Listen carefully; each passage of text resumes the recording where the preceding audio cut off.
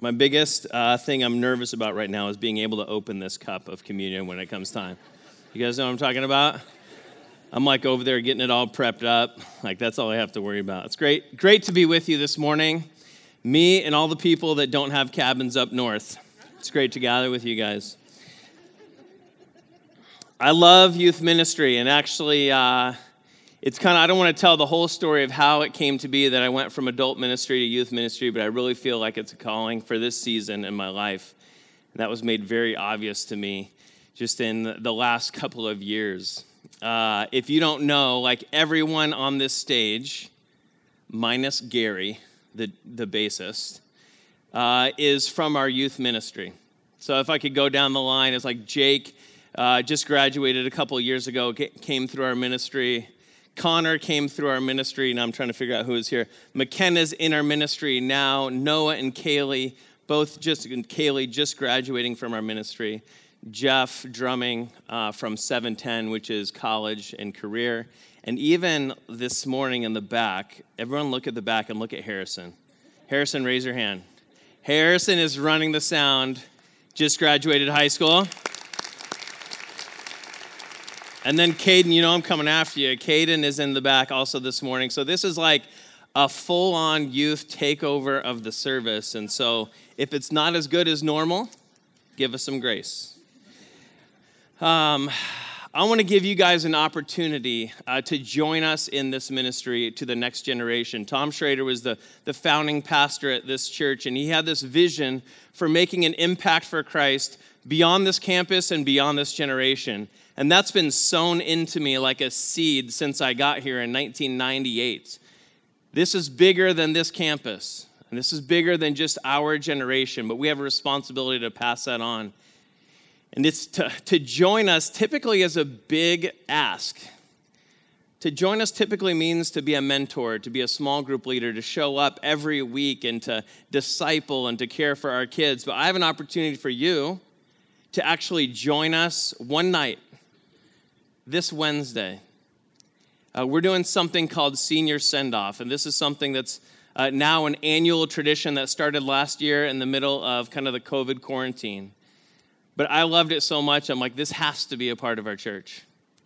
We've raised many of these kids, like Maddie Dresbach, who is up here reading the scripture. Since she was born, this church has held her, has discipled her, has cared for her, has taught her VBS, has equipped her, and now she's graduating. Harrison is graduating. Kaylee is graduating, and we as a church have an opportunity this Wednesday to actually be the love of God, cheering them on and high-fiving them as we launch them into adulthood.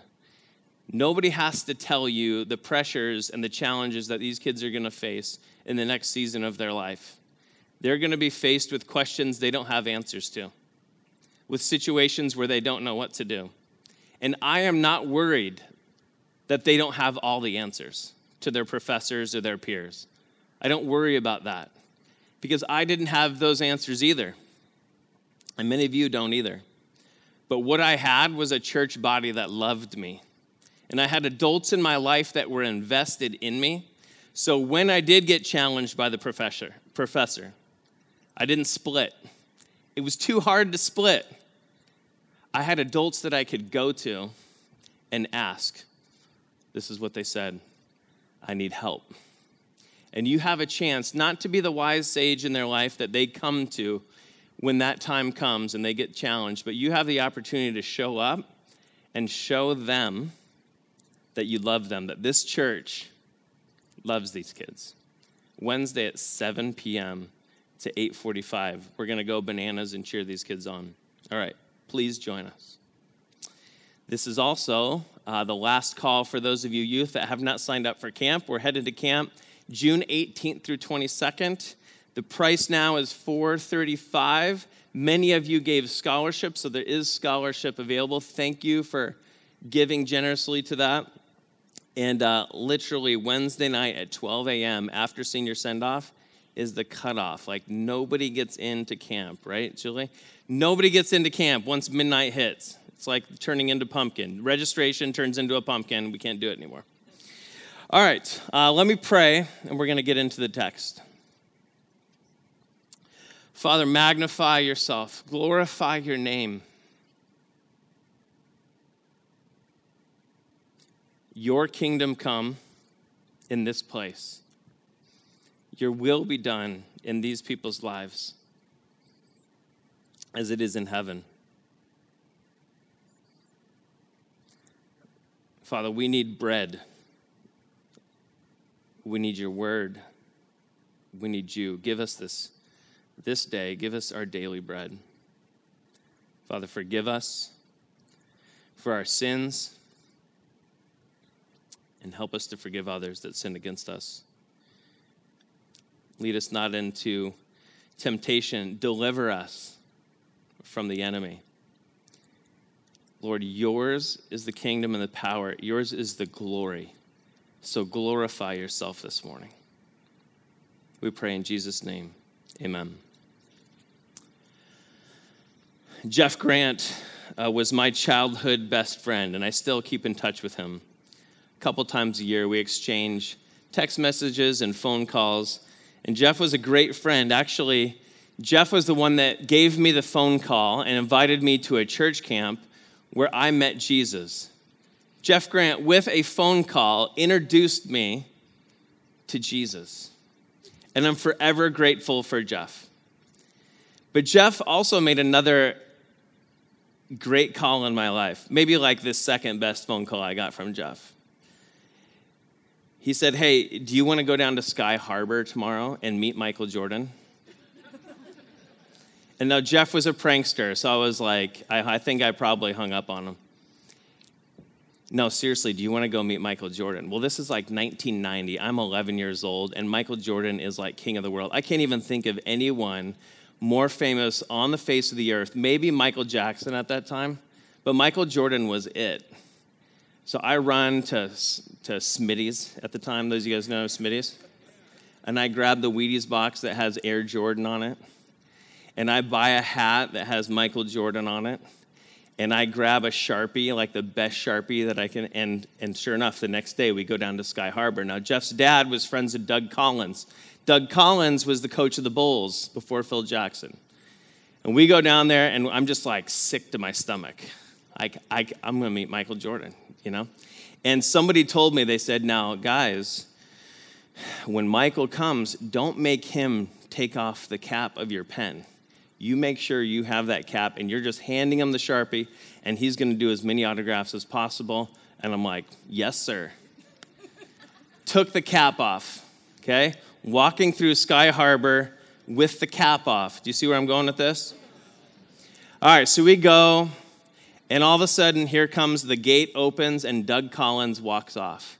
And he comes and talks to us, the coach of the Bulls, the NBA champion. He comes and talks to us, and I'm like amazed, right? Like, oh my gosh, Doug Collins, Sharpie in hand, it's all ready, cap is off. And then all of a sudden I see Bill Cartwright. I don't know if you remember that name, but I was 11 years old. I'd never seen a 7-footer before. And he comes out of the gate like this, like ducking. And I was like, Doug Collins like disappeared at that point. And I was like, what is that? You know, and I'm kind of like drawn to Bill Cartwright. And then Scottie Pippen. Oh, Scottie Pippen, right? Like, oh my gosh, Scottie Pippen. Bill Cartwright at that point disappears. He is like irrelevant. Scottie Pippen has just come off the airplane, and my knees are buckling. And the cap of my pen is off. I'm ready for MJ.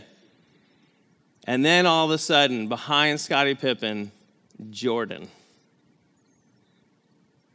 And like everyone in Sky Harbor disappears at that point. And Doug looks at Michael and he says, Michael. And he goes like this. Oh my gosh. And Jordan came over, and my little friend group of like 5 little 11-year-olds with our markers ready and our Wheaties box and our hat, we all got signatures from Michael Jordan, and he was very kind. But do you know what happened? I gave him my Wheaties box, and he kind of looked at it, and then he kind of looked at me, and he gave me the Wheaties box. And I looked at it, and it was this faded, you could barely see. I was like, no problem. We're back in the Suburban. On the way home, I grabbed my friend's Sharpie. I can fix this. On the back of the Suburban, Jeff and I are tracing Michael Jordan. So I have a Wheaties box that looks like Michael Jordan is a kindergartner at home. I don't think it's worth anything. Now, some people have questioned whether this is a true story or not. I have a picture, actually. Do you have that, Harley? All right, so there's MJ. He's got his tongue out. It's appropriate. You see it? And then Eddie is in the red shirt right there. My friend Jeff is in the red hat. And you can't tell that that's me, but if I go like this, you can see my ears stick out. See that white hat? See it? That was me and MJ right there. There is a point to what I'm talking about today. Now, if you don't know, Jordan, he's the GOAT. He's the greatest of all time. And I asked Mark Anderson, who's from Chicago, I said, hey, put together a little highlight reel real quick for Sunday so that they can behold the greatest of all time. So here's what Mark put together for us. On right back, the Bulls can go up 14. Jordan past Petrovic. Oh, yes. The last one was no. I didn't see that. Lamia down, they'll work their plays. The steal, he comes in and fouls. Here it is again.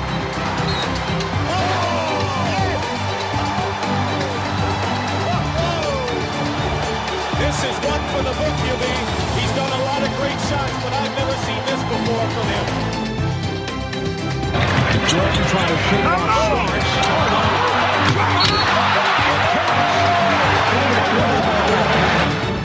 Michael Jordan at his best. There's very few people on this planet that can do this.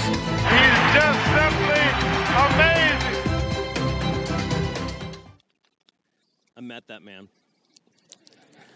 met that man.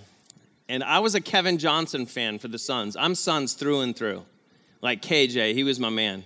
But I came back from that meeting, and I doodled 23.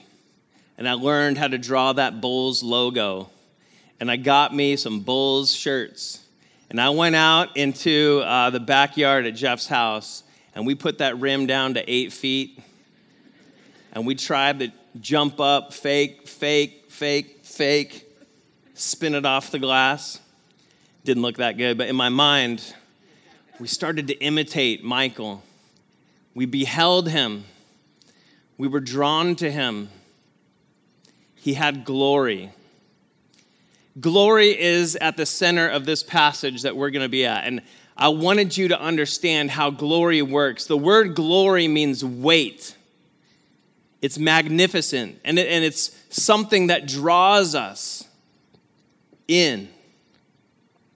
It's like if I tried to approve, I like props, but this prop was a little too big. I tried to approve getting a big trampoline up here. Okay? They said that's a little overboard, but I wanted to have a trampoline up here and just unleash a bunch of marbles. Okay? And then when you step on that trampoline, what happens? All the marbles go to your feet until something heavier steps on the trampoline. Then where do the marbles go? To the heaviest object. This is how glory works. Doug Collins was the heaviest object. All my attention is drawn towards Doug Collins, the coach, and then the 7-footer, Bill Cartwright. And it was like, you disappeared, and the marbles go towards Cartwright. Then Scottie Pippen. Then finally, the heaviest, most glorious object on the trampoline was Michael Jordan. And all my attention was towards Michael. This is glory. It means weight. And what did it do to me? It made me imitate. It made me in awe. This is my prayer. My prayer today is that at the end of this service, all our marbles, all the elements of our life would be drawn to the feet of Christ. That he would be more magnified than Michael Jordan. He would be more magnified and have more weight in your life than the American dream. Let's look at the text. This is John 12:27. It's important to know that up until this point, the marbles are falling into place. If you remember, Jesus rose Lazarus from the dead. And the testimony about a dead man being raised has gone out, and that testimony is drawing huge crowds.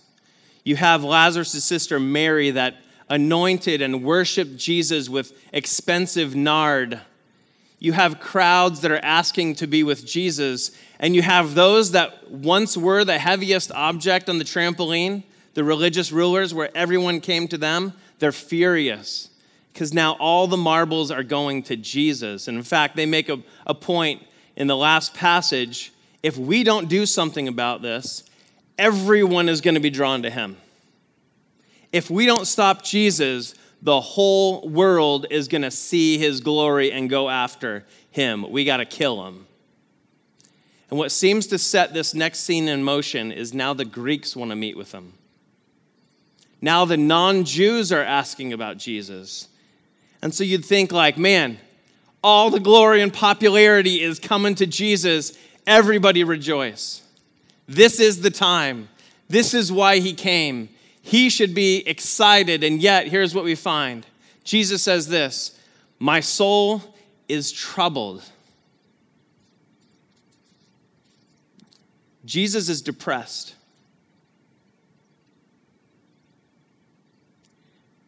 Some of you, this should be great encouragement. Some of you, your soul is troubled. You have anguish. You've lost a loved one. Something's been taken from you. Something's being threatened. And you kind of look at this and you say, like, if I had faith and if I had spiritual maturity, if I was really godly, I wouldn't have this depression. My soul would not be troubled. And yet, look, Jesus is greatly troubled. Jesus' soul is heavy. That's what we call depression. And this isn't the only time. Actually, in the next chapter, I think, it says the same thing when Judas, his friend, sells him out. Being sold out by a friend, and he's in anguish. The other time is when he saw Lazarus die and he saw all his friends weeping. His soul was deeply troubled. This is a real emotion, and this emotion points to you, not your unfaithfulness or your lack of faith. That emotion points that you're human. You're made in the image of God. Now, what you do with the emotion will reveal your faith. He's greatly troubled, and what does he do? He says, what should I say? He's kind of processing outside. Father, save me from this hour. Seems like a legit prayer and is a legit prayer. The Psalms are filled with prayers of Father, save me from this circumstance. That's an okay prayer. We should pray that when we're in trouble. But not today. Jesus says, no. This thing that has my soul in anguish, this circumstance is the very reason that I have come. And then he prays. Look at verse 28. Father, hallowed be thy name. Father, glorify your name. Jesus' life mirrors his teaching. How did he teach us to pray? The disciples said, Jesus, teach us. Rabbi, teach us how to pray. He says, pray like this. Father, hallowed be your name. And in Jesus' life, his life mirrors this. He's in trouble. He's in anguish. Father, glorify your name. Magnify. Father, on the trampoline of this world, step in and be the heaviest thing. Draw all the marbles to your feet. Father, glorify your name. Now, in contrast, when we're hurting, when we're grieving, when we're in anguish, what are our instincts? Save me from this hour.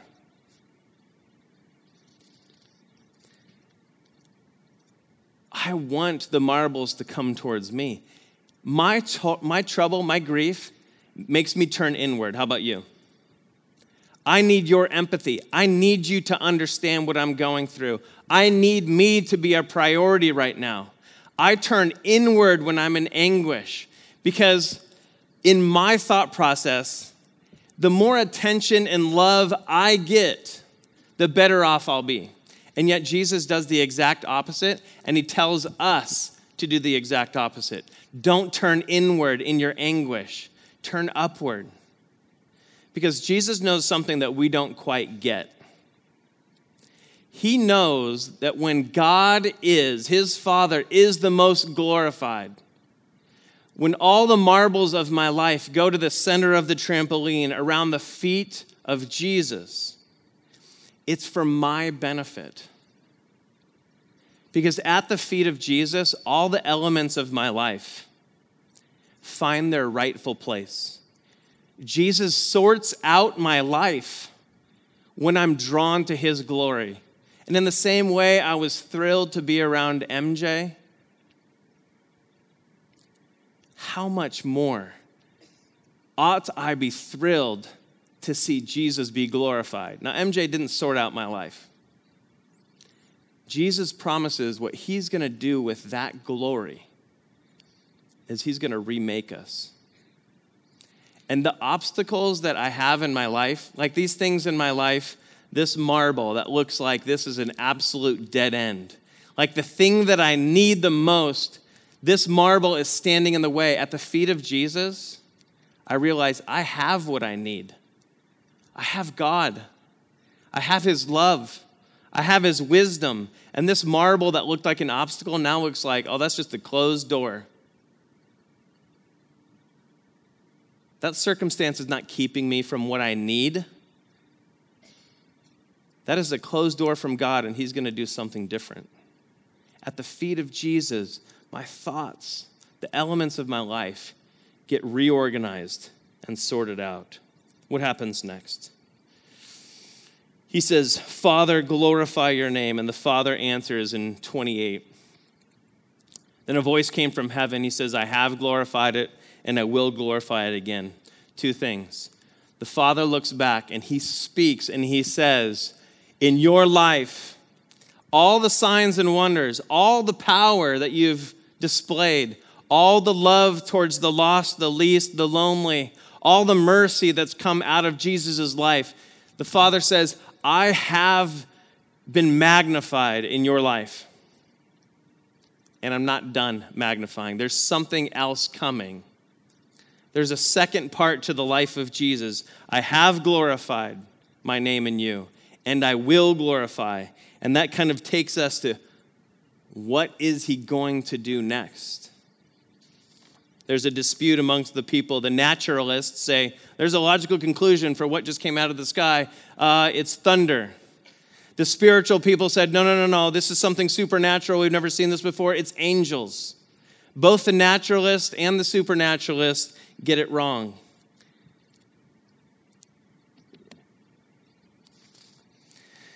Jesus says, that voice was not for me. That voice was for you. This mission, what I'm about to do, is for your benefit. Everything that is happening right now is for your benefit. When my Father gets the glory and you behold his glory, that's for your benefit. We think our glory is for our benefit. And that's a lie from Satan. Jesus says, I know the plan. I want you to get the glory. I know what I have to do. And then he says this, 3 things that Jesus is about to accomplish. Now is the time for judgment of this world.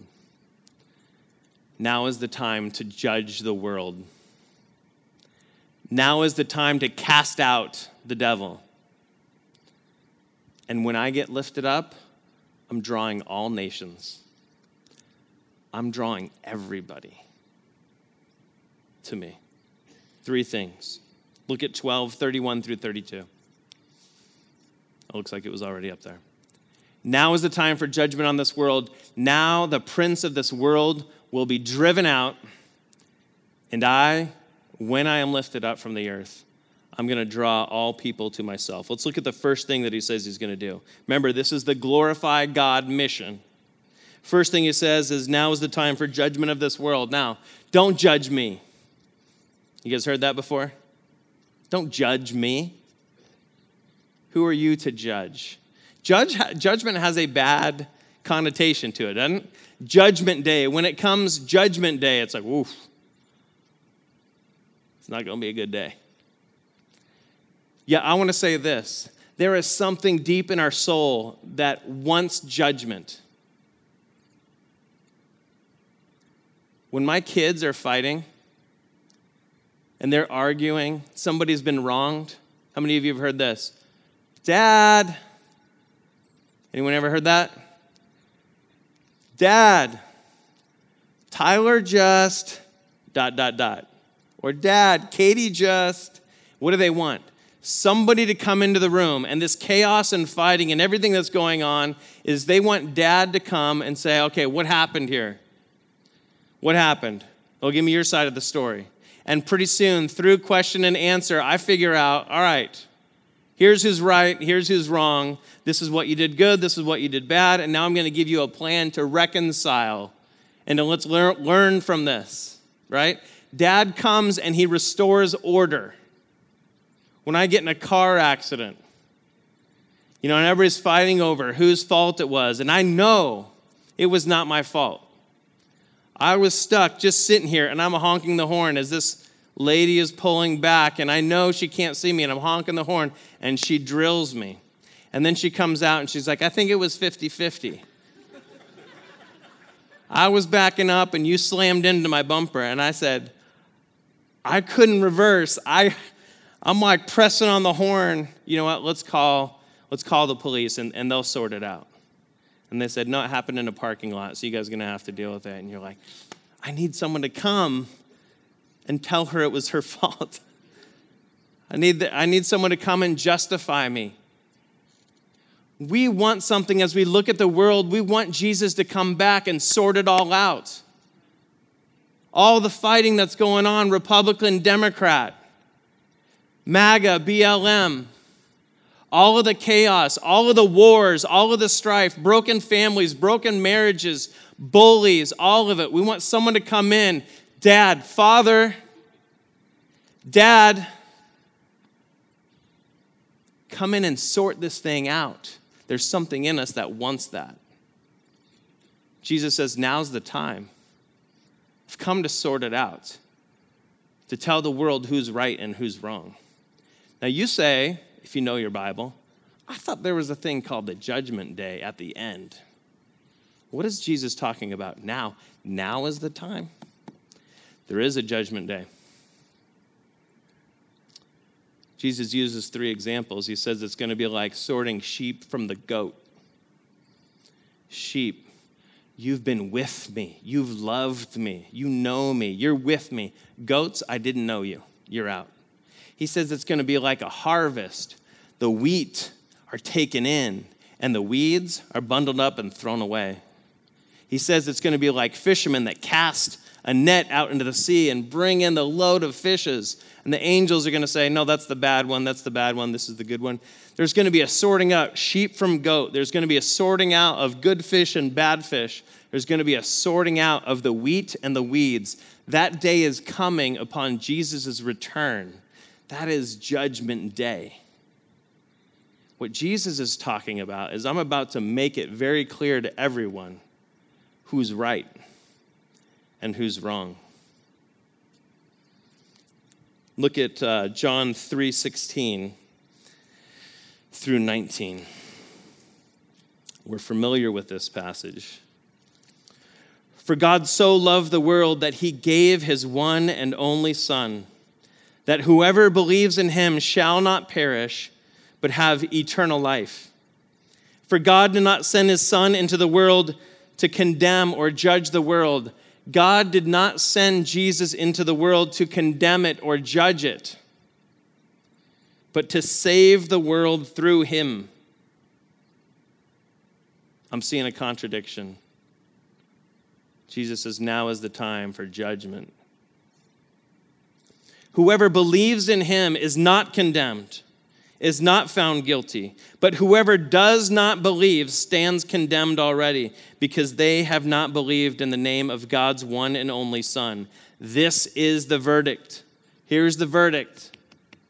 Here's what's about to become painfully obvious. Light has come into the world, but people love darkness instead of light because their deeds were evil. There's going to come a judgment on the last day.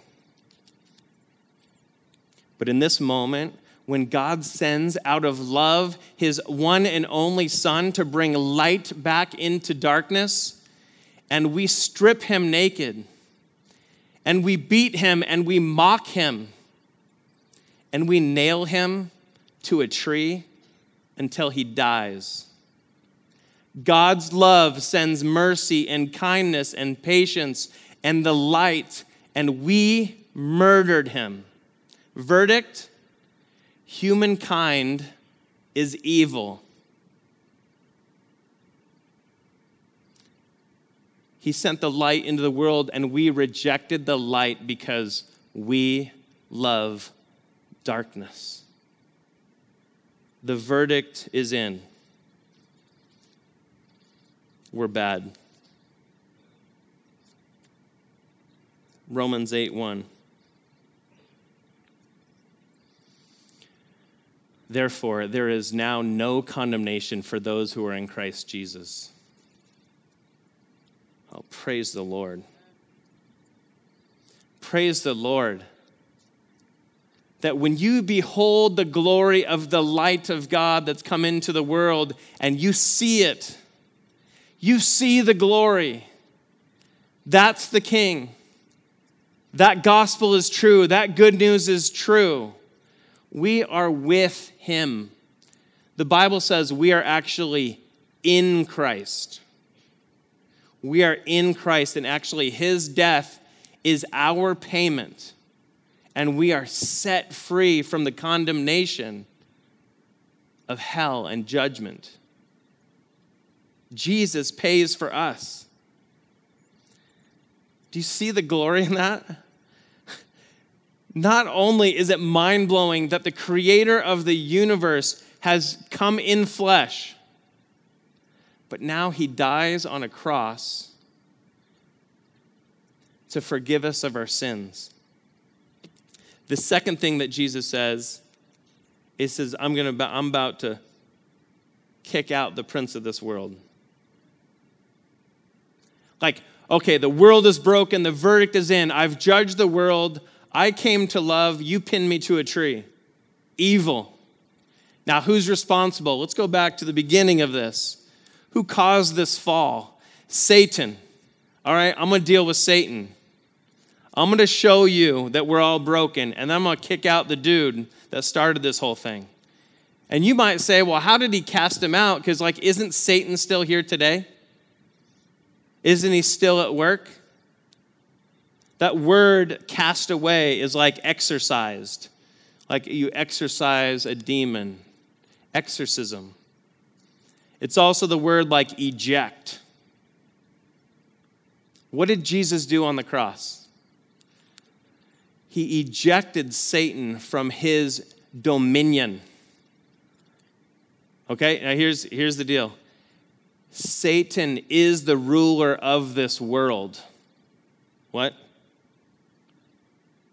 We all, Ephesians 2 said, we were all following the pattern of this world. And the pattern was set by the ruler of this age, the prince of the power of the age. He had dominion. So if you just say, hey, I'm just doing what everybody else is doing, you're following the pattern of Satan because he rules this place. And Jesus says, no more. Now, along with Michael Jordan, there was another Michael, not Michael Jackson. There was another guy, Mike Tyson. Man, Mike Tyson. I show videos to my kids, and I was like, Tyler, here's how it worked. It's like everyone came in with a game plan, how to beat Mike Tyson. He had the belt. He was the champion. Nobody could defeat Tyson. And here we'd go. He'd get in close. I probably look really stupid doing this, but he looked cool when he did it, all right? And he'd get down low, and he'd hit him in the ribs. Like, boom, and you just could see the person, like, guarding their face all of a sudden was like, oh. And this thing came down here. Ooh. And then the next shot, what was it? It was like, boom, ribs. He lets down his guard, and then it was like straight up. And Mike Tyson would just hit people right on the chin, and it was like lights out. And there was a time in history where it was like, this dude will never be defeated. Boom, boom, it's over. Next guy, who's next? Boom, boom, out. Next guy. And you're just like, you're really tuning in to see how fast he defeated the enemy. It's not if someone was going to beat Mike. No way. Satan works like this. Temptation. We go, sin. And he goes, death. Next. Temptation, sin, death. Next. Nobody has ever defeated it. He wears the belt. He's the champion of the world. He's the ruler, the prince of the power of the earth. He runs this place. Nobody can withstand him. Jesus comes into the scene. Temptation. Nothing. Death. Jesus gets up.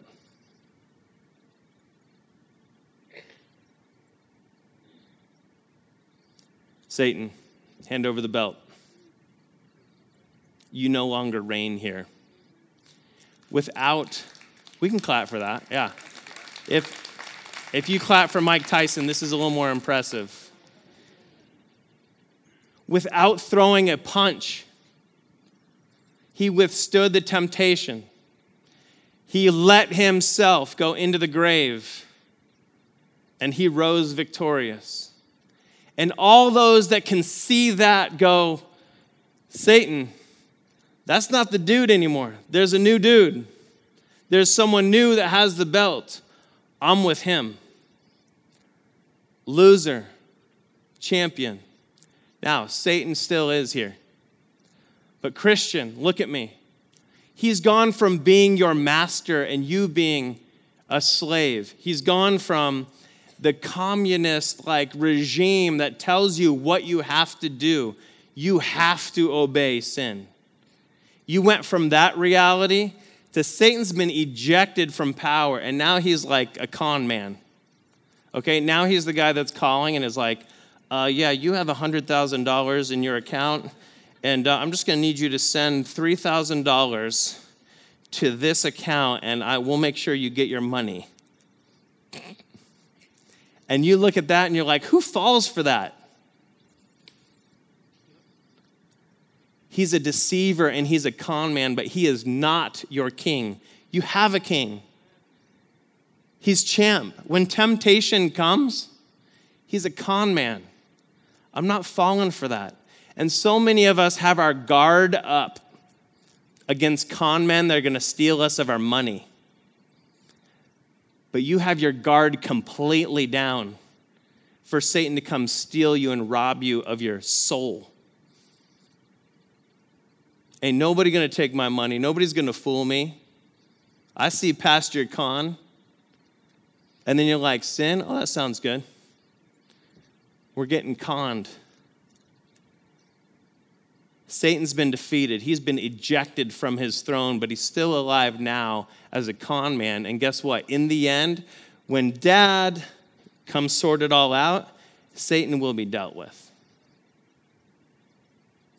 And everyone that's following him, that's rejected the champ. The third thing Jesus says, he says, I'm going to draw the nations to myself. Colossians 1:19, you don't have to go there. The Apostle Paul says he's got a plan to reconcile all things in heaven and earth. The Creator has come back to bring everything back together. All the marbles in the whole earth are going to be sorted out at the feet of Jesus. And Jesus says it's going to happen when I am raised from the earth, all the nations are coming. And they say, like, even Gilbert, Arizona, USA. And they're like, excuse me, what's USA? First century Jews are like, they don't even know America exists. And we're a part of this story. We've been drawn to the cross. He's been lifted up. And we've been reconciled at the feet of God through Jesus. This is our story. Jesus is depressed and anguished, but he's thinking about us and the mission of glorifying his Father. And he says, when these people in Gilbert get it, when they see the glory, they are going to be drawn. They're going to be drawn to him, and he's going to sort them out. I'm going to the cross. Father, glorify your name.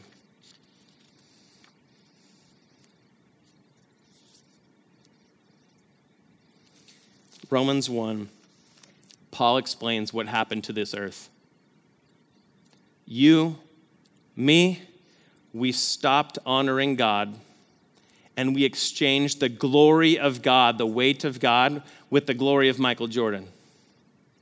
We exchanged the glory of God for a BMW, for a remodel on our house, for our kids' success, and all the marbles of our life go towards this life that we want so bad.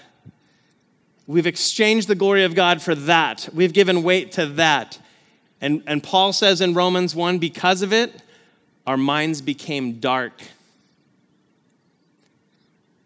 Darkness. And claiming to be wise, we became fools. And the things that God said are good, we called bad. And the things that God said are bad, we called good. And the whole world got turned upside down. Why? Because we did not behold the glory of God, but we gave that glory to the things that he created. This is it. Here's the answer. We need to recapture the wonder of the glory of God. We need to behold him. I said, behold the greatest of all time, Michael Jordan. Every day, we need to behold the glory of Jesus Christ. And our lives and the elements of our lives will be drawn to his feet. And at the feet of Jesus, we will be sorted out. Amen? Let me pray. Father, hallowed be your name. Glorify your name and draw us to your feet and our faces down in worship of the King of Kings. Father, forgive us for giving that glory to anyone else. Forgive us for going after the con man who's been defeated. You have proven to be the champ. God, I just pray, would you allow me to see that every morning when I wake up? We pray in Christ's name, amen.